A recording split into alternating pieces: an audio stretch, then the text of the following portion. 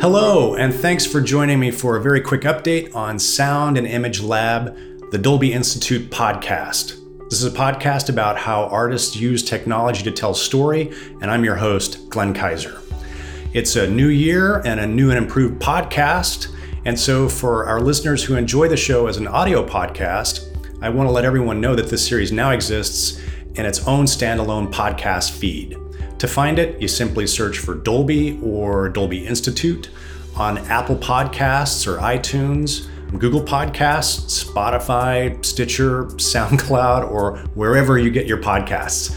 Links for all of those, as well as our RSS feed and the new and improved website, are located in the show notes, or if you're watching this on YouTube, in the description below.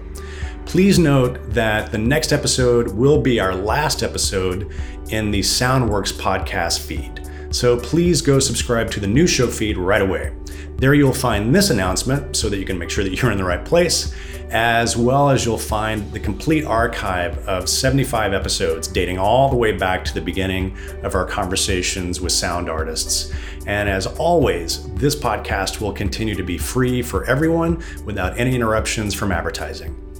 I want to take a minute and thank our intrepid producer and editor, Michael Coleman, from the Soundworks collection for hosting our audio feed over at Soundworks for the many years since we started. When we launched this back in 2014, it was really a passion project, and we are just so proud that our dedicated audience of audio and visual video professionals, as well as students and fans of filmmaking really from all over the world, has grown to be so large and enthusiastic. So in 2021, we decided it was time to kind of step up our game, so to speak. So please keep an eye out for some really exciting improvements and announcements to the podcast over the coming months. And if you enjoy the series, please consider leaving us a rating or review on iTunes or on the Apple or Google podcast apps. It really helps raise awareness for the series and helps us continue to grow. Thank you again for listening, and please subscribe to the new feed as soon as you can. Our next episode is a really exciting conversation about Sundance in the time of COVID-19.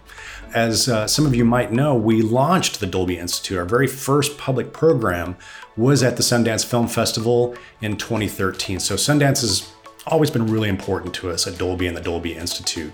And because of COVID, this year marks the very first virtual Sundance Film Festival. But what does a virtual film festival look like, and what does that mean? You're going to find out on Tuesday, February the 2nd, when I'm joined on this podcast in conversation by Carrie Putnam, the CEO of the Sundance Institute, Tabitha Jackson, the brand new director of the Sundance Film Festival, and Michelle Satter, the founding director of the Sundance Labs at the Sundance Institute. It is a fascinating and ambitious endeavor, and you won't want to miss the conversation. So please join us on our brand new Sound and Image Lab, the Dolby Institute podcast feed. And thank you again for listening.